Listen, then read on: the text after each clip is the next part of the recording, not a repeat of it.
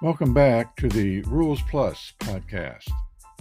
The Siblings Project continues, which I hope you'll recall is my ongoing consideration of 15 pairs of rules concepts that I've characterized as siblings separated at birth that are, nevertheless, closely related and that have ripple effects on each other. In episode 5, I covered the kicker versus passer dyad, and in episode 7, I covered the pass versus intentional grounding dyad. Beginning with last week's episode, I'd launched discussion of the next 4 dyads, all related to the kicking game, an ongoing conversation for the next several episodes. Those sibling pairs are free kick versus scrimmage kick, field goal versus the try, field goal versus punt, and scrimmage kick that crosses the neutral zone versus scrimmage kick that doesn't cross the neutral zone. But before I resume discussion of free kick versus scrimmage kick with an interesting play scenario that I left hanging at the end of last week's episode, let me share one highlight from our AFOA Rules Plus study session this past Monday evening.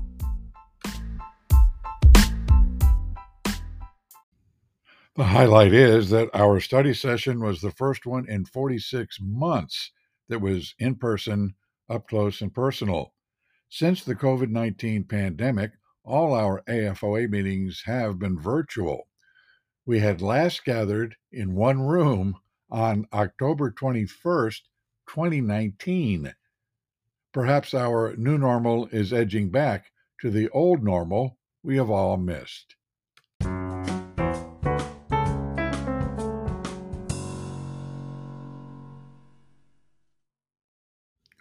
Okay, on to today's business. More background information for the free kick versus scrimmage kick discussion. I closed last week's episode by giving some homework in the form of a seemingly straightforward play scenario to think about over the past week. But don't worry if your dog ate your homework. In Rules Plus, there are no pop quizzes because we all know the final exam is coming every Friday evening. I'm going to speak extensively about this scenario, even though it may appear to be a little off the main topic of examining the free kick versus scrimmage kick relationship. But I think that, in fact, considering this scenario provides important background for grasping the concept of what constitutes a scrimmage kick, because in this scenario, all the elements for a scrimmage kick are present. The play begins with a snap. Team A is in a scrimmage kick formation. The punter, in fact, does kick the ball. The ball does not cross the neutral zone and thus remains in play. And the down ends with, as luck would have it, Team A possessing the ball. It's easy to recognize a free kick down. The activity begins with the kick of a ball positioned on the ground. The positioning of players of both teams is heavily regulated, and the kick is executed without pressure from Team B defenders. A scrimmage kick looks like a scrimmage down. A free kick looks nothing like a scrimmage down. The difference actually is the first, perhaps most obvious distinction between the two poles of the free kick scrimmage kick dyad. Before I discuss the additional distinguishing characteristics and the several parallel features of both kinds of kicks, it's worth our time to consider more thoroughly what the salient features are for a scrimmage down to be a scrimmage kick down.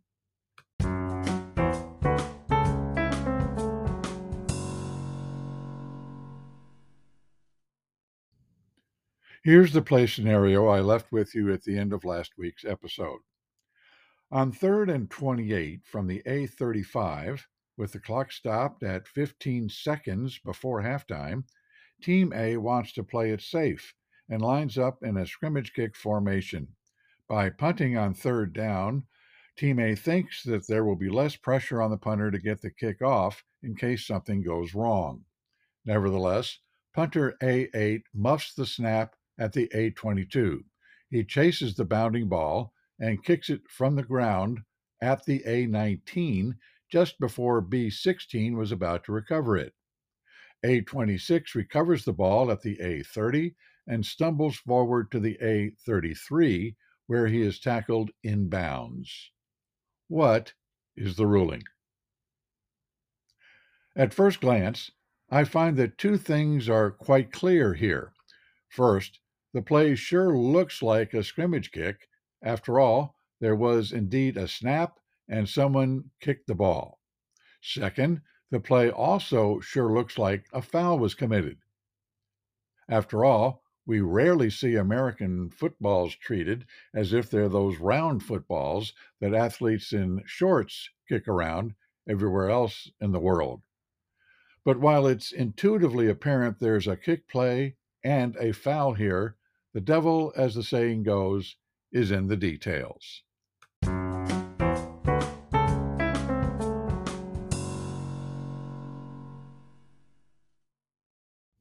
It's for plays like this that you and your crew should have a standard checklist of questions to answer to debrief what has happened, much like pilots with thousands of hours in a particular aircraft do in configuring their plane for landing. The first steps in the play debriefing checklist, of course, should be to answer three fundamental questions. 1. What is the foul? 2. Which team committed the foul? 3. What is the result of the play if the penalty is declined? After these facts are determined, there are at least 5 additional details necessary to solve the puzzle of what to do. 4. What is the penalty yardage? 5. What is the enforcement spot? 6. Which team will next have possession? 7. What will the next down be? And 8. What will the status of the game clock be? Answering the first 3 questions may not be as easy as you'd think, because answering question 1 may not be as easy as you'd think. So I'll start our debriefing with question 1. What is the foul here? You can't answer questions 2 and 3, nor 4 through 8, before you know the answer to question 1. I warn you, a lengthy discussion is about to follow.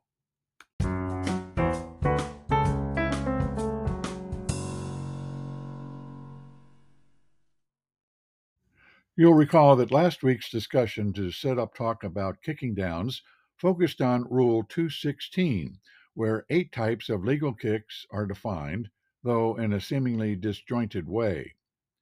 The 8 types are punt, drop kick, place kick, free kick, kickoff, scrimmage kick, return kick, and field goal attempt.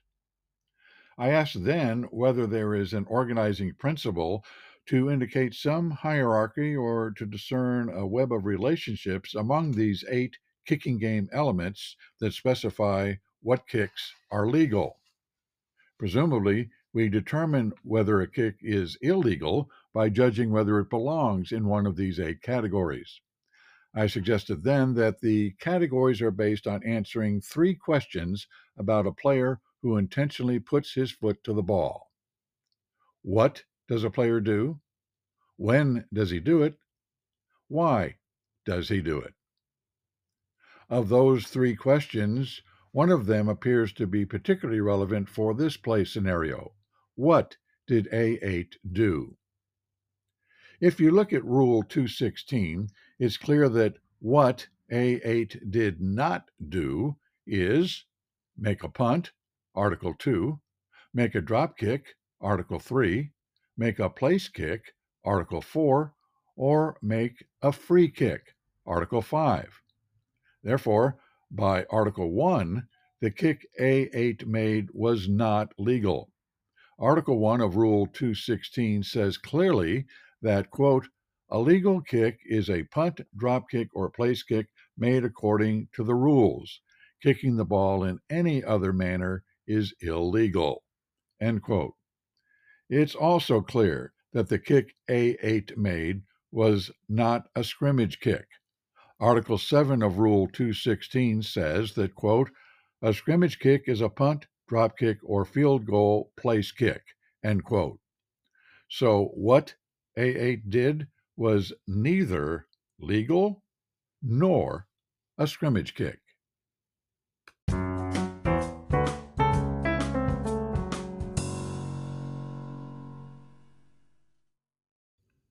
Having determined that A8 indeed did something illegal, the challenge becomes determining precisely what foul he committed. The simple answer would seem to be that he made an illegal kick. We've already seen that 216.1 tells us, in essence, that whatever is not a legal kick is an illegal kick. That's not very helpful, but perhaps you can find more help under the topic of legal and illegal kicks in 6.3.10 or in the summary of penalties in Appendix G. Well, the language of 6.3.10 mirrors the language of 216.1, simply confirming that punts, drop kicks, and place kicks are legal. But the rule adds one subtle but critical detail. While 216.1 refers simply to a legal kick, 6.3.10 refers to a legal scrimmage kick. In fact, all of Section 3 of Rule 6 is about scrimmage kicks specifically. We have already determined that what A8 did was not a scrimmage kick.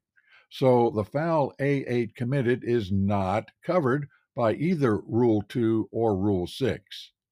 If you need additional confirmation of this, in Appendix G, the foul for illegal kick references 6.3.10, which we've found only applies to scrimmage kicks.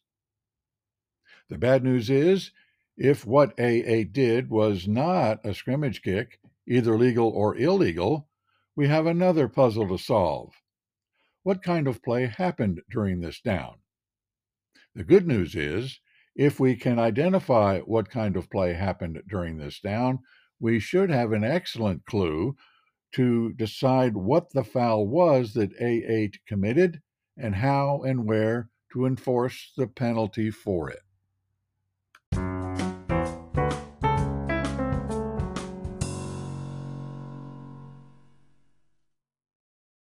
Do you know how many types of plays can happen in a football game? Rule 230, titled Play Classification, has the answer. 4 types, as covered by the articles 1 through 4. The types are forward pass play, free kick play, scrimmage kick play, running play. To be precise, which is usually important in understanding football rules, as it is here, a play is different than a down. Rule 271 defines a down as, quote, a unit of the game that starts after the ball is ready for play with a legal snap or legal free kick and ends when the ball becomes dead, end quote. So while a casual fan or play-by-play announcer may refer to a down in which there's, say, a pick six as an exciting play, officials, and certainly Rules Plus listeners, would properly refer to it as an exciting down, because there can be multiple plays during a down. For a pick six, for example, there were probably 2 plays, a forward pass play and a running play. But there may be even more than that. I will not step into that quagmire in this discussion. That's why we have to determine how many and what kind of play or plays occurred during this muffed snap by the punter scenario. We've eliminated 2 possibilities. Even though A8 intentionally put his foot to the ball while it was resting on the ground, there was not a kick play during this down because a scrimmage kick did not occur. There also was clearly not a forward pass play during this down. So that leaves us with a running play. How can that be? There was a brief run by A26 from the A30 to the A33, but how do we account for the action before A26 recovered the loose ball? That question leads us to consideration of what a running play is.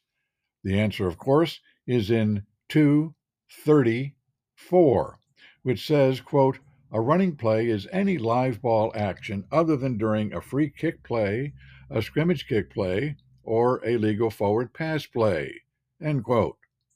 And key to dealing with running plays is the definition of a run, which is, quote, that segment of a running play during which a ball carrier has possession. If a ball carrier loses possession by a fumble, backward pass, or illegal forward pass, the spot where the run ends, reference to 225.8, is the yard line where the ball carrier loses possession. End quote.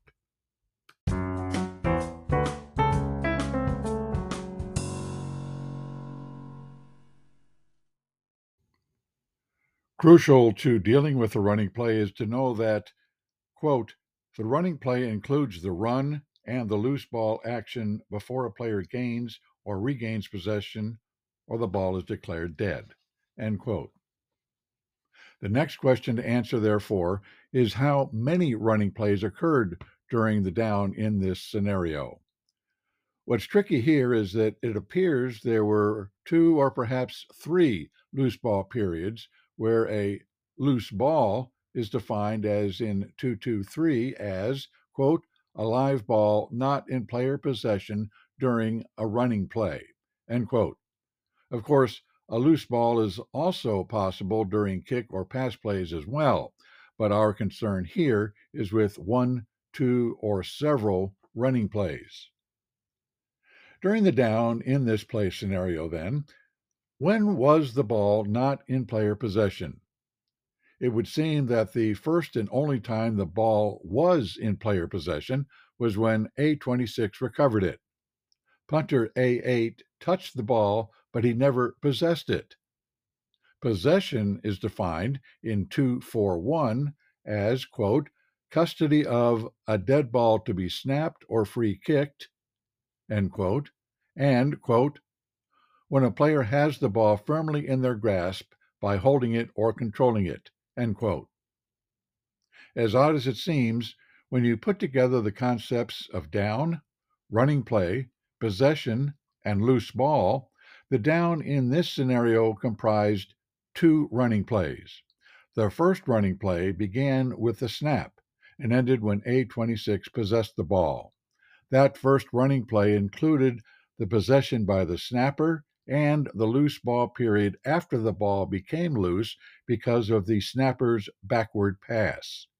The second running play included the possession by A26 with no interval when the ball was loose. For each running play, there is always a spot where the run ends. In the first running play, the run ended where the snapper lost possession, which was on or actually just barely behind the neutral zone. In the second running play, the run ended where A26 was downed and the ball became dead by rule. Finally, we can zero in on what foul A8 committed.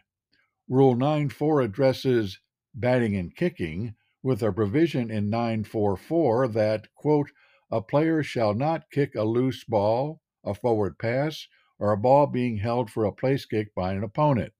These illegal acts do not change the status of the loose ball, end quote. We can all agree that this is the what that A8 did during this down. A8 kicked a ball that was loose from a backward pass, and what A26 recovered was a backward pass.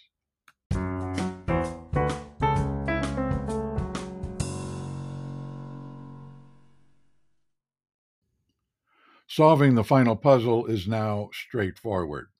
The penalty specified in 9.4.4 calls for 10 yards and loss of down for fouls by Team A. Significantly, the penalty does not specify an enforcement spot, so we must use a basic spot with the 3-and-1 principle in effect. For a running play that ends behind the neutral zone, 10.2.2 D1A specifies that the basic spot is the previous spot. Note two additional things here. Note 1. 10.2.2b lists 4 exceptions to applying the 3-and-1 principle for fouls by Team A behind the neutral zone during any type of play. Those 4 exceptions: illegal use of hands, holding, illegal block, and personal foul.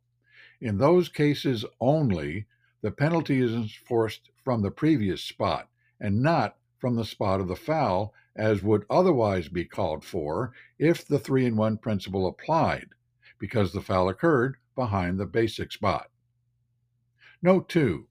Even if A26's running play had ended beyond the neutral zone, enforcement would be the same, because the foul by A8 occurred during the first run, which ended where the snapper released the ball. The run by A26, the second running play during this down, is irrelevant to penalty enforcement because the foul occurred during the first running play. If Team B accepts the penalty, and why wouldn't it do so, Team A will be penalized half the distance to the goal line from the spot of the foul at the A19 with a loss of down. Team A will have 4th and 53 and a half. It turns out that it was prescient by Team A to have tried to punt on 3rd down.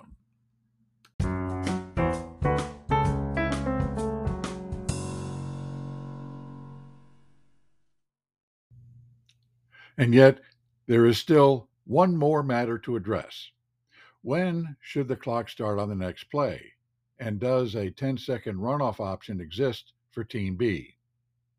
Does the referee start the clock when he signals the ball ready for play, or does it start when the ball is snapped? Remember, there were 15 seconds left in the half at the snap, so the clock probably shows a single digit by now.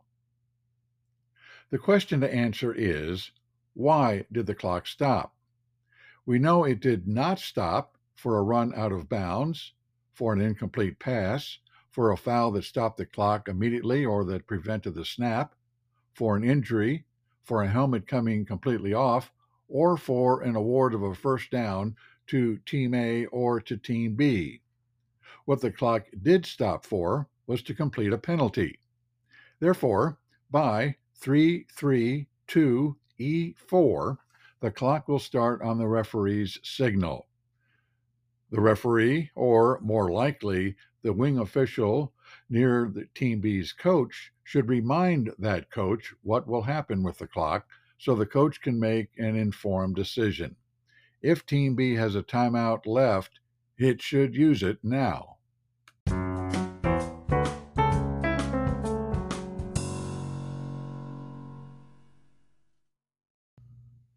For many of you listening who are experienced officials, most or all of this reasoning may have occurred to you as you considered this play over the past week.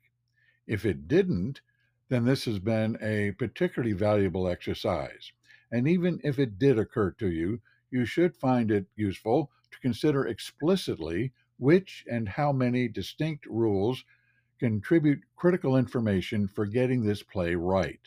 And you should find it useful to read the actual language in those rules, both to help you be certain of what you need to do and to help you explain in rulebook language what you're going to do for a Team A coach who may be confused or worse about why he's being penalized so severely for this foul.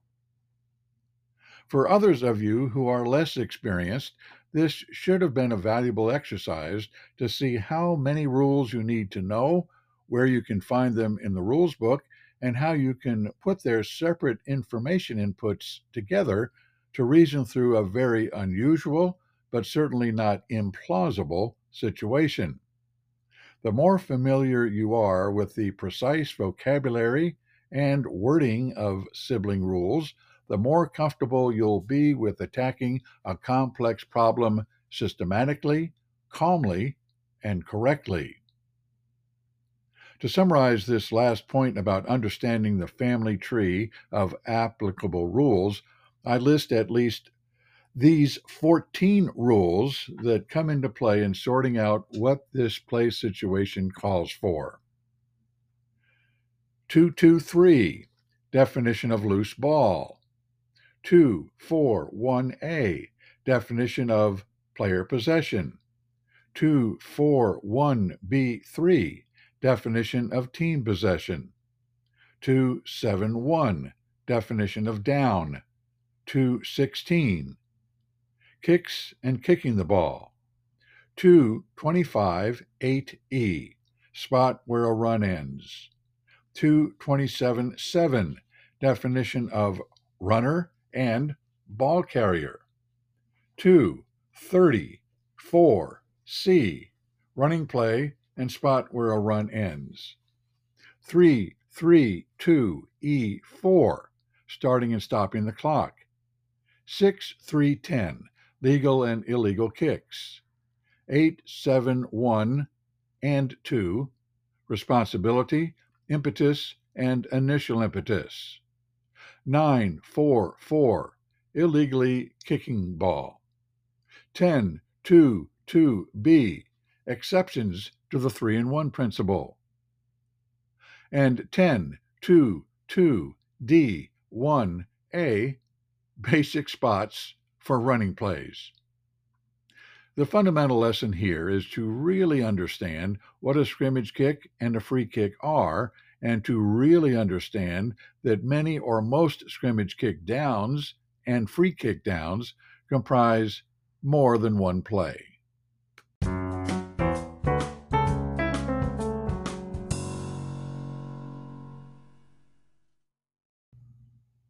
I'll close this lengthy discussion with the promise that I will, in next week's episode, finally get to comparing in detail scrimmage kicks to free kicks. I already made one comparison at the end of last week's episode. You'll recall that I speculated about why there's a difference between how kicks that go out of bounds are treated. A free kick out of bounds, untouched by Team B, is a foul, of course, whereas a punt out of bounds isn't.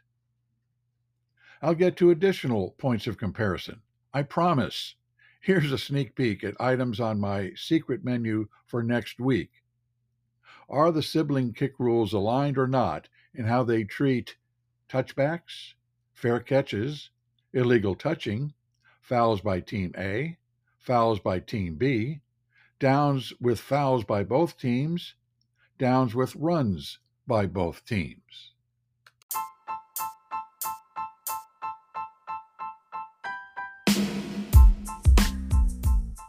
I hope that's a sufficient teaser to bring you back next week for my usual ad hoc segment with a highlight or two from our Rules Plus meeting, and then for my continuing segment of Rules Siblings, still focusing on the dyad of free kick versus scrimmage kick. Remember, if you're interested in information about AFOA, email us at recruiting@afoa.ws. Visit our website at www.austinfootballofficials.org or call us at 512-298-2987. Till next time, have a great week.